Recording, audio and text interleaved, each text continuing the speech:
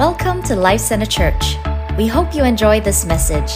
For more information about this podcast and our church, visit lifecenternyc.com.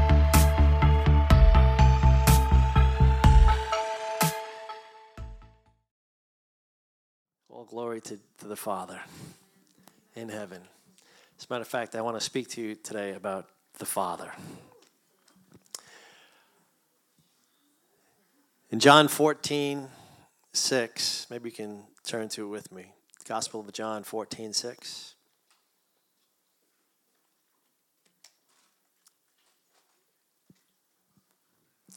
Jesus said, I am the way, the truth, and the life. No one comes to the Father except through me. I believe many of us have apprehended the truth of the first part of that verse, that Jesus is the way. I think in the Jesus movement, they used to just point up. One way to heaven, one way. But the second part of the verse was something that I never focused on in my early walk with the Lord, and I realized you can't cut the verse in half. If Jesus is the way, a way only means something if there's a destination. See, Jesus is the way, but the Father is the destination. No one comes to the Father except through Jesus. Jesus demonstrated in his life on earth a relationship with the Father that he wants us all to walk in. You know, everything he did on the earth, it says he didn't do anything unless he saw his Father doing it.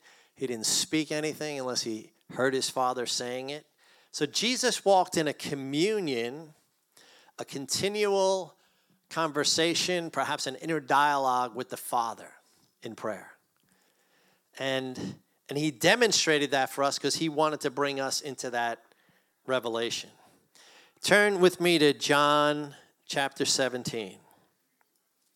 The Gospel of John chapter 17. Let's look at verse 6.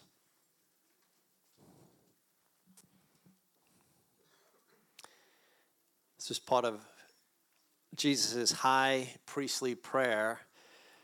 The Gospel of John chapters 14 to 17 are known as the Upper Room Discourse.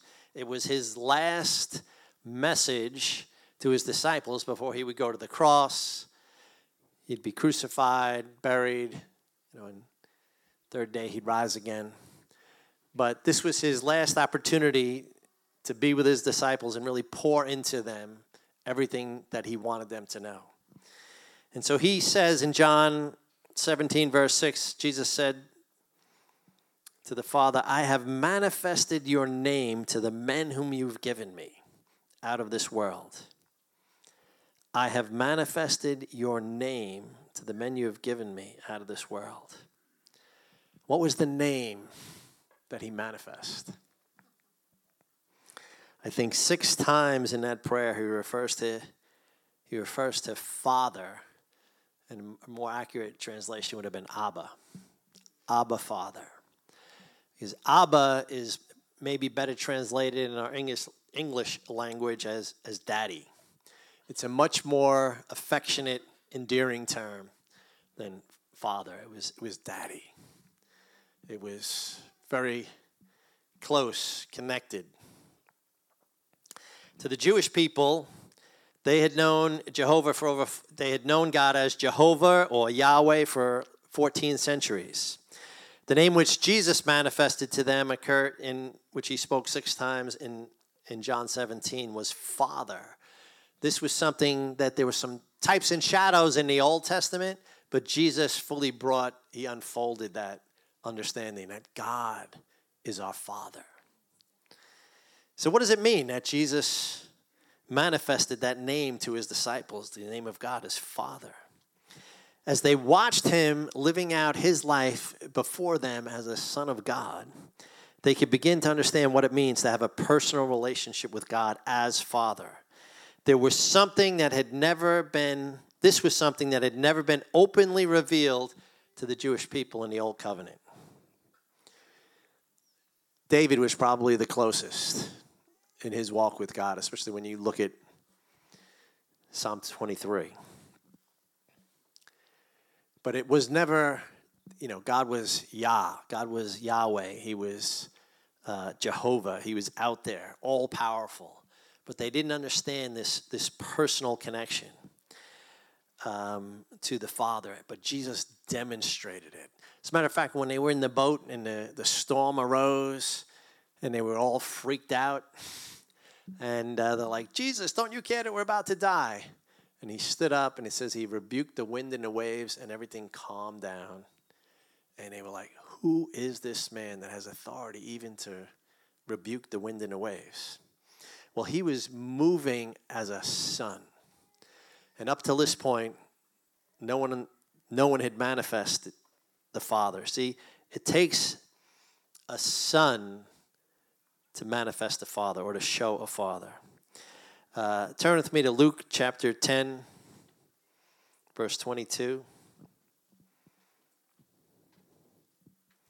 Jesus emphasized that he alone can reveal the Father. In chapter 10, verse 22. He said, all things have been delivered to me by my Father, and no one knows the Son except the Father, nor does anyone know the Father except the Son, and he to whom the Son wills to reveal him.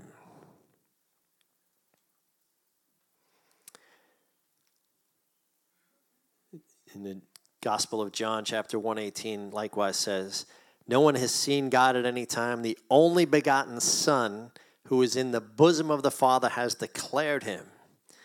For the revelation of the Father, each of us is dependent upon the grace that comes through Jesus Christ. Jesus manifested the Father. If you want to know what is God the Father like, look at Jesus. He was the express image of the Father. The writer in Hebrews makes a distinction between the message of the Old Testament prophets and that of Jesus. In Hebrews chapter 1, verse 1, it said, God, after he spoke long ago to the fathers in the prophets, in many portions and in many ways, in these last days he has spoken to us in his Son. Literally, the Greek says not in his Son, but in a Son. You see, God's message in the New Testament differed from that in the Old, not only in content, but in the channel through which it came. In the Old Testament, God spoke through prophets. In the New Testament, he spoke in a Son. And only Jesus as a Son could actually reveal God as a Father. Because he knew him as a Son, and he knew God as a Father. So, why is that important? Why is it important that we come to the Father? That Jesus wanted to restore us into a relationship with the Father. Well, in our culture today, there's all kinds of confusion everywhere, and the brokenness caused by the confusion has just gotten worse generationally, and many here in this room, many all over the place have come from very broken homes, and you haven't really had a positive role model as a father.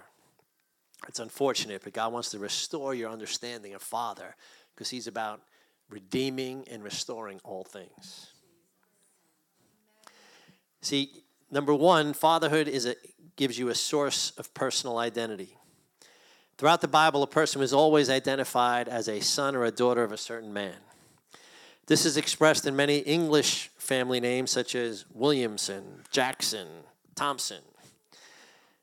It was a son of someone. In each case, a person's identity was derived from a father. The breakdown of the family in many nations today has produced, what we refer to sometimes as Generation X, Generation Y, Generation Z. And if you remember from your algebra classes in 9th grade or 10th grade, These letters are you need to solve for the unknown. Who are they? Everyone's looking. You solve for X, solve for Y. It's all about solving for the unknown. But here's the thing. God wants you to know who you are. He wants to provide identity. Because you were created in his image. You were his idea.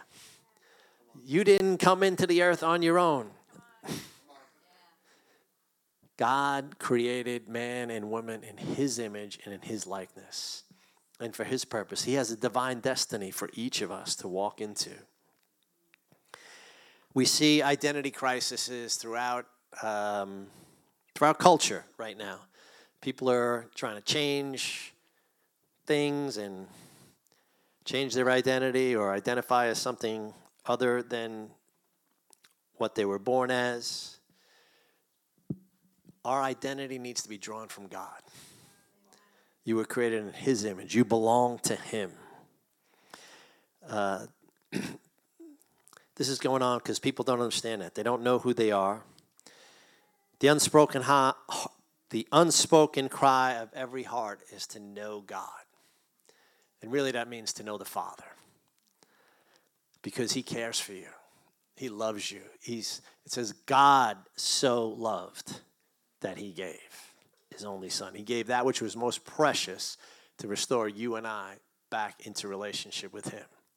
He wants us to know him as Father. He wants us to gain our identity from him because he's a father and he cares for his children. The unspoken cry of the heart is to know God as Father. I believe the Christian church today, you and I, can effectively communicate the reality of God as Father to multitudes of young people who have no idea who they are. We can do this in the same way Jesus manifested the Father's name to his disciples. He did that by demonstrating in his daily life the reality of his personal relationship with the Father. He constantly walked in communion with the Father. He wasn't self-conscious, but he was God-conscious. So when the Father wanted him to heal somebody or speak a word that was somewhat challenging to the Pharisees or the Sadducees, he was doing it in communion with the Father. The Lord wants us to cultivate that same relationship. We're invited into that same relationship to commune with the Holy Spirit. In fact, Jesus Christ has taken up residence in us. It's Christ in us. It's the very hope of glory. We can walk in constant communion with him and get our identity from him. Number 2, fatherhood assures us that we have a home in heaven. Ever since I was saved, I believed that I would, if I continued faithful in the Lord, I would go to heaven when I die. But I never really thought of heaven as my home.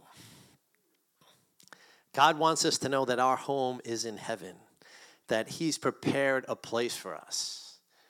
Jesus said, in my house there are many mansions. In my Father's house there's many mansions. I go to prepare a place for you. So he's already prepared the place. Turn with me to Hebrews 11, chapter 11.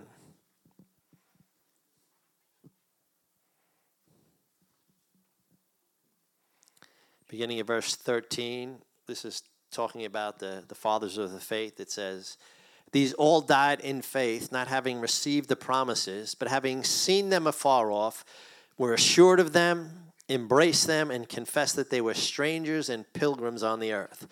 For those who say such things declare plainly that they seek a homeland. And truly, if they had called to mind that country from which they had come out of, they would have had the opportunity to return. But now they desire a better, that is a heavenly country. Therefore, God is not ashamed to be called their God, for he has prepared a city for them. The more I'm getting older, unfortunately, too many reminders happen here and there. But in any event,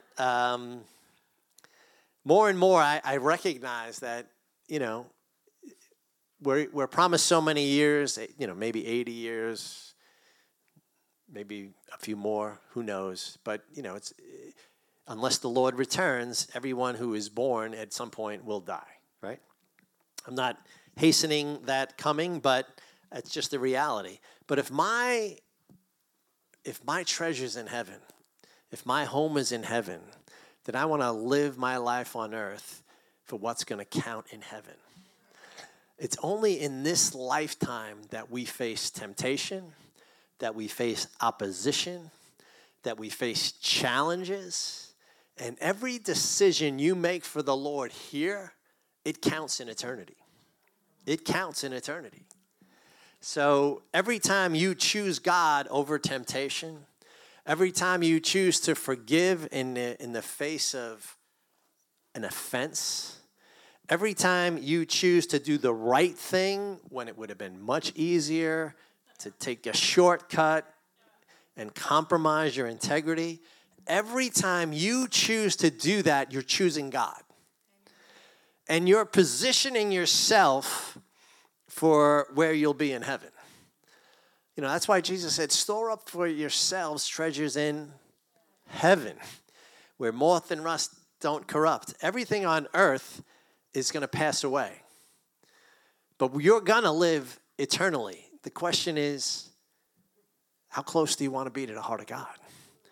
Positionally.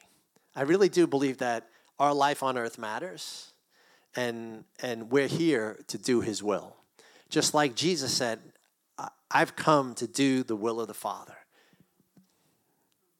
So we have a great opportunity. If you start to recognize that heaven is my home and I'm living for eternity, it's going to impact your decision making. You know, I talked for a few weeks about the fear of the Lord. And the fear of the Lord is very much connected to that. It's an understanding that I'm going to stand before God. You know, and we're going to give an account. And just to walk and say, God, I don't want to touch anything that's going to cause my separation from you. Derek Prince wrote in one of his books that he said, when I die, I want it to be written on my tombstone, 2 words, gone home. And that's where it was a reality to him, that heaven was his home. Think about the poor beggar who lay outside the rich man's door in Luke 16. If we could turn to Luke chapter 16, verse 22. Jesus was given a parable, and he talked about the rich man and Lazarus. And the rich man suffered during his time, but the rich man had everything he needed, and Lazarus was suffering. The rich man didn't really care much about what was going on with Lazarus. But it says in verse 22, so it was when Lazarus the beggar died, he was carried by the angels into Abraham's bosom. You know, surely one angel might have been sufficient to carry this emaciated man, but God sent a whole escort. The beggar was given a royal welcome into Abraham's bosom. I believe it should be like that for every child of God. You know, when we get ready to give up the ghost or give up our spirit, we should know we're entering into the heavenly realm. And he has an escort of angels ready to carry us. I read a story about John Wesley.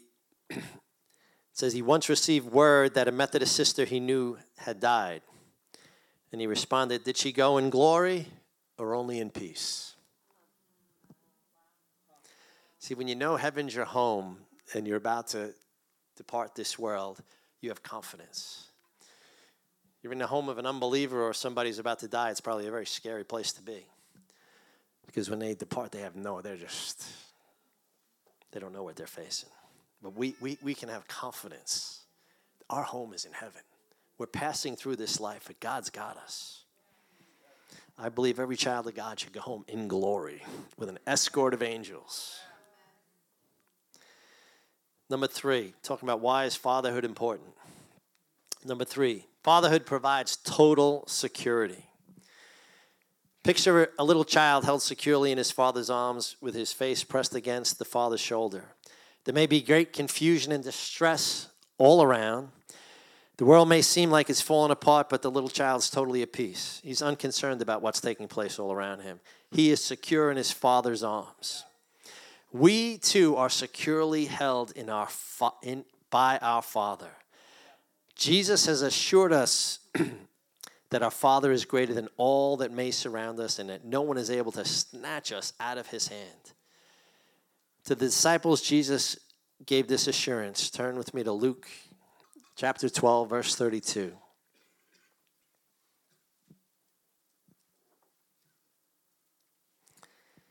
Luke 12:32, he says, "Do not fear, little flock, for it is your Father's good pleasure to give you the kingdom." Look, we may be just a little flock, surrounded by wild beasts of all kinds. But if our Father has committed himself to give us the kingdom, there's no power in the universe that can stop it. Amen. If God be for us, who can be against us? Number 4, fatherhood provides motivation for service. In Philippians 2:3, Paul warns us as servants of the Lord, let nothing be done through selfish ambition or conceit.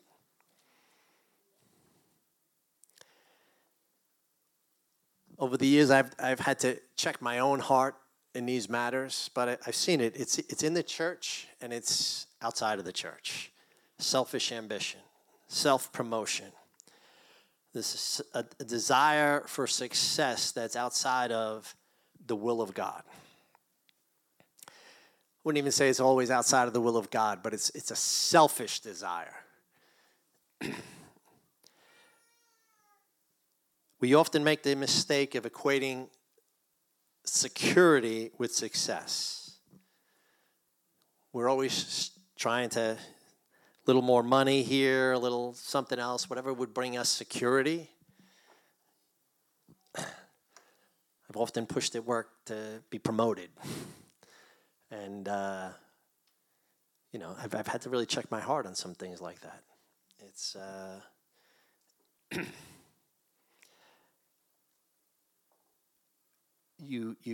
it's not, ambition is not bad. It's selfish ambition.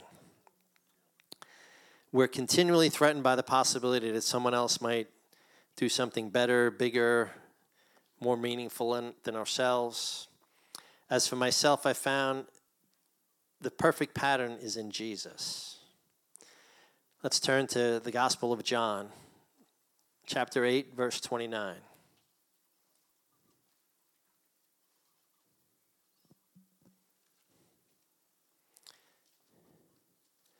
I'm going to ask the worship team to come up.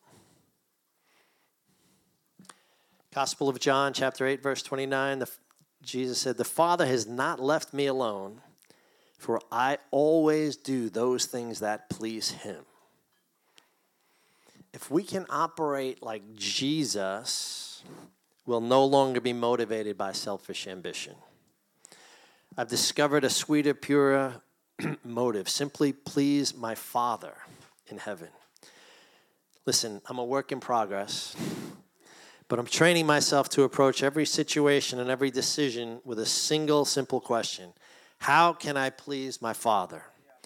In times of frustration or seeming failure, I seek to turn my focus from trying to solve a problem to maintaining an attitude that pleases the Father. As servants of Christ, there's no competition among us if we're motivated by that simple desire. Let's do what is pleasing to the Father. Harmony and mutual concern will take the place of striving and self-seeking.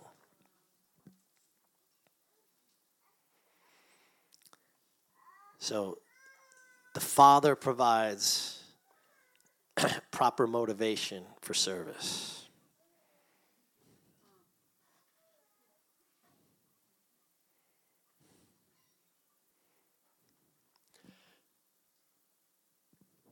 I'm just going to touch on the 4 things real quickly. I'm going to ask you all to stand.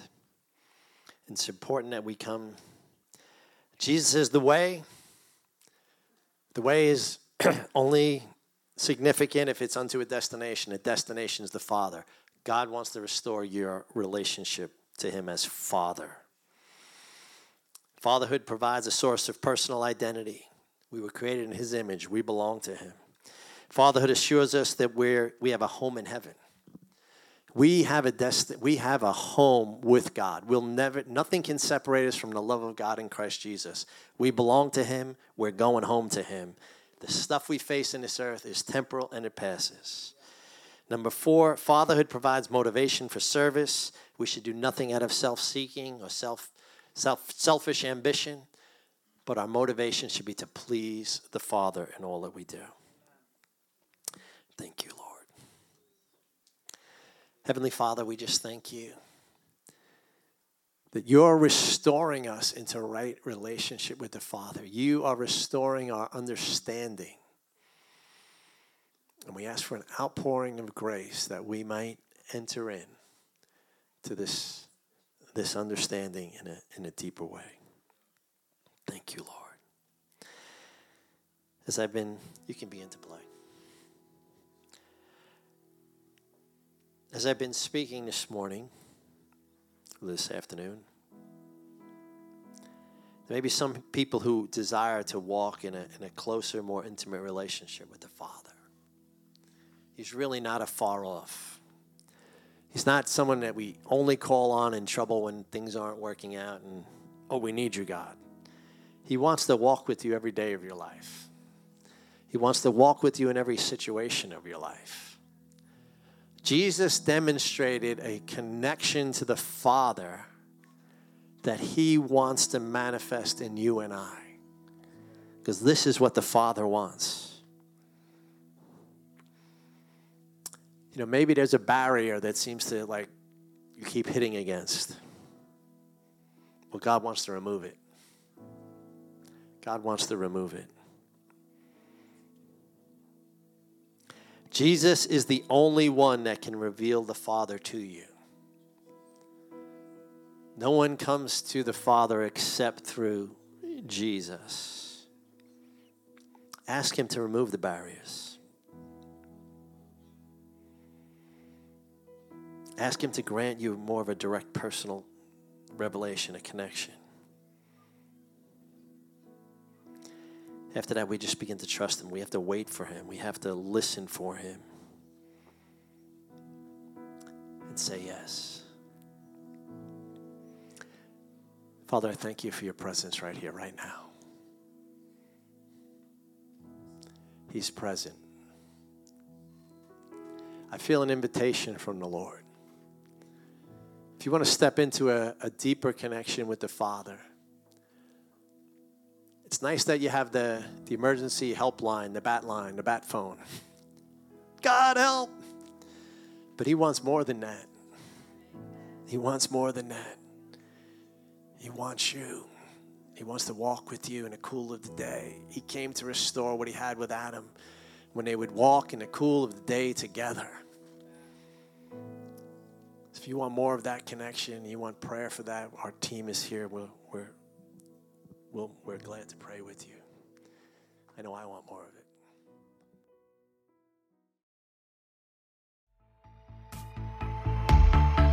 it. We hope you enjoyed the message. You can also follow us on Instagram at Life Center NYC or YouTube at Life Center Church NYC.